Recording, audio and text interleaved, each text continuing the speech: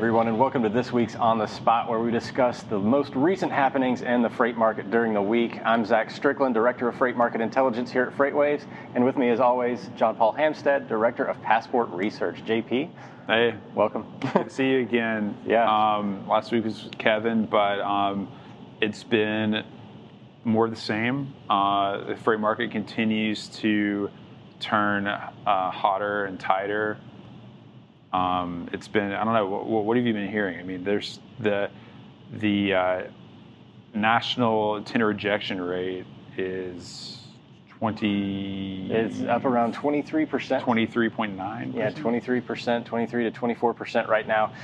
Tender reject, I guess the real big story this week is the fact that we continue to see the market grow. We're seeing volumes increase. We're seeing tender rejections increase. It took a kind of a step back last week on the tender rejection rate. But, the volumes continue. They didn't stumble at all. The volumes in the United States continue to grow, and I think that kept some of that pressure on the market. And carriers right now are really having to decide which accounts they're gonna service. That's right. I had a conversation with the CEO of a top 25 freight brokerage earlier this week, who said that the market right now is really stressful for freight brokers. They know that what they're doing, if they've got a lot of freight moving at contracted rates, that it's not sustainable. They can't create margin at all without diving into the lowest quality carriers, and then you've got service issues and lots more manual work at a time when they're working from home. They've already got like more loads per person on their boards than they know what to do with, and they can't really afford to do that. So they're essentially losing money on contracted freight. They can't keep that up, and the decision is, basically boils down to which accounts are we willing to churn to make money. Yeah. And how long do we think this rally is going to last? I think that's the big question on everybody's mind at this point, because we, obviously a very volatile year in 2020, and, we had the lowest historical tender rejection rate just a few short months ago, and now we're all the way back up to a 2018 style rejection rate. Not the highest of all time, mind you, but, that's an extreme volatility that is very difficult to manage for brokers, carriers, and shippers, obviously, to an extent. And I think you're making a good point on the contracted business for a broker. They don't control the assets. So they don't control their costs. It's much more difficult for them to control their costs unless they go and find low-cost carriers across the board. Maybe they can manage some of those relationships. And again, the transition from a low volatility market in 2019 to a high volatility market is really what makes it more difficult, because say they go out last year, they're getting the contracted business, they're growing their managed trans side of the business, feel really confident in it, and then 2020 comes along and just wrecks all of that. Right, and that was really the hard part, was that in 17 and 18 there was plenty of spot business to go around, and you had a lot of growth. A lot of traditional freight brokers were able to post really robust growth on spot business. In 2019, a lot of people had to pivot, grow their contracted accounts, and the way they did that was by bidding very aggressively. And this was sort of before some of the price rationalization took place on the digital broker side as well. So you often had people like Robinson, Uber Freight, Convoy, and some of the other freight brokerages with a lot of capital behind them, really driving down contracted rates in an attempt to give volumes. Right. Now that playbook does not work at all. And so there are brokers who are really committed to their customers and trying to take care of them and service the freight that they said they would, and they're suffering and paying. Right. Right. I mean, there are the majority of other 3PLs are just having to make very tough decisions about. They're talking to their business intelligence analysts. They're looking at as much data as they can, which is obviously, it's a difficult time to do that because there's so much confusion in the market. Right.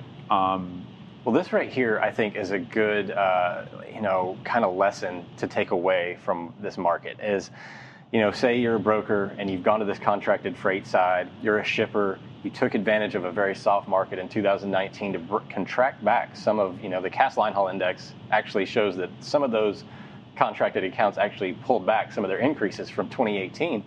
And so, it doesn't always pay off to be the low cost, or the low end shipper or the low end broker. If you beat your rates all the way down to the low end just to win, the lowest cost provider, like you really set yourself up for situations like this. Yeah. Not a lot of people could have predicted what has just occurred in the market. I don't think that anybody really ever would have called for it. I think when you're a shipper, it matters, what kind of commodity you are moving, how valuable it is, right, what kind of inventory levels you can sustain, and therefore like how volatile your seasonal demand is. You know what I mean? Like if sure. you can, if you're a structural steel manufacturer, right, and you move things and it sits in a yard for a long time before it goes to adjust, things right. like that. Like there's no rush, right? If you're a retailer, you have to get your product in front of people in order to, get to earn revenue, and so you don't have much choice about when you want to move things. Right. So I think, the market itself, we've seen things continue to grow in most of the major markets. We took a little breather last week. The rejection rates kind of settled a little bit in some of the larger markets, not so much in the smaller markets.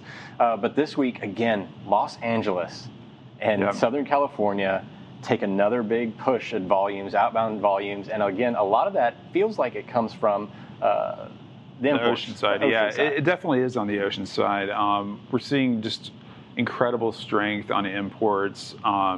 July was the first month of positive growth for TEU volumes for right. West Coast ports in more than a year, and that number that trend is basically going straight up. Mm-hmm. Meanwhile, the railroads are struggling to deal with contracted customers.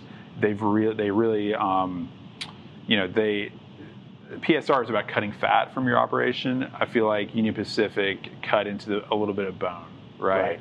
And now they're adding back power and crews, but on a lag to volumes. And they've essentially told customers that they're not accepting spot volumes. They did that by raising rates, by over $1,000 a box out of California. And so there's the intermodal safety valve is not a safety valve anymore, right? And so what we've seen is more and more capacity gets sucked into LA, which is actually interestingly having the effect of ratcheting Dallas even tighter. So Dallas's tender rejection rate is above 27%. Yep. That's actually tighter than LA because what the rails are doing plus what the imports are doing is pulling so many trucks into LA that like now Dallas doesn't have enough trucks. Chicago is rejecting more than 14%. Atlanta is rejecting 22%. A lot of what I've heard over the last couple of weeks is stories about how carriers are actually, we saw this in 2017 with the big produce rush and obviously increased freight demand.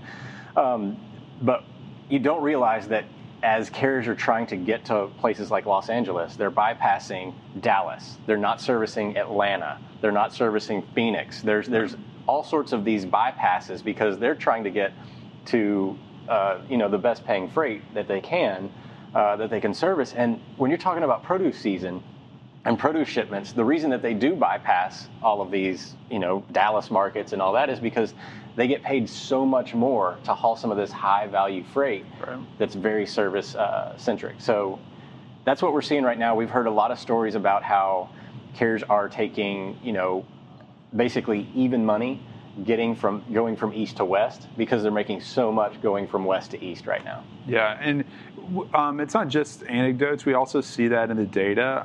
We really like our TCA truckload profitability program data, which gives us a really good view into sort of the middle market, where our tender data is probably, tilted toward larger shippers, larger carriers. truckstop.com data tilted toward brokers and smaller carriers. The TCA data is really in the middle, right, where we've got a couple hundred carriers with a couple hundred power units each, right? Is sort of a general profile. And what we see there in the early data for July, and some of this will kind of return to mean a little bit, but we're seeing an increase in empty miles in the July data that's being reported, and we're seeing a massive increase in driver revenue per week. And see that kind of contradictory if you're trying to think about it. Because they're going where the hot freight is. Right. They're willing to drive empty a little bit more. So empty mile percentages are now above 15%. They went up almost 100 basis points month over month, and that's simply because they're managing for yield. They are. And they're moving their assets where they can make the most money. Yeah, this is a common occurrence in carrier pricing. You always price into the head haul, and you price your way out of the back haul. So basically that means that you're going to take, from Seattle to Los Angeles, for instance, you're taking a 130 OR operating ratio to come down, but you're taking a 70 OR to go from LA to Seattle. And the same happens from like Atlanta to Florida and vice versa. Yep.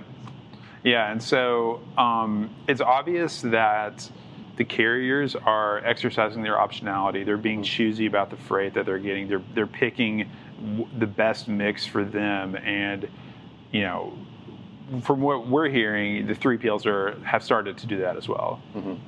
Yeah, so let's look a little bit into the future. I mean, we talked about how the ocean freight really doesn't show any sign of slowing down. This is not going to sustain at this level. I don't think anybody thinks that we're going to see, tender volume index going above 15K for 6 months by, it is 2020, so maybe I'm wrong on that. But for now, looking into the near-term future, we're looking at our ocean shipments, which is bookings for things coming across the water into the United States over the next couple of weeks.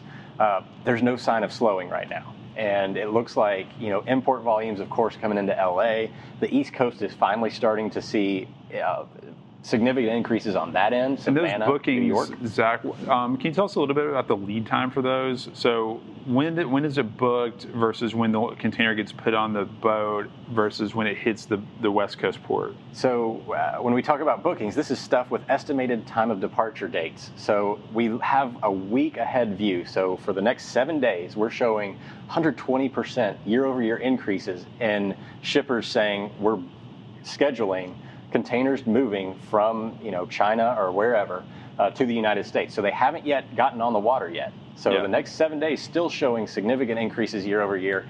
And then you have another 2 to 3 weeks before that stuff, say it's coming from China, 2 to 3 weeks before it hits Los Angeles and Seattle and ports like that. Then you have to add another week or two before it can get to the East Coast as well.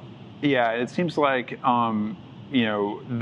the moves by some of the container ship lines sort of signaled their confidence in Trans-Pacific volumes. So Mediterranean Shipping Company kind of went outside of the 2M alliance that it has with Maersk to open up a new service called Santana that's going to be from, it's a Trans-Pacific service, but they're adding that in later this month. And so that's kind of like they're basically taking that on by themselves, just I think trying to utilize their assets and make some money in this very hot ocean market right now.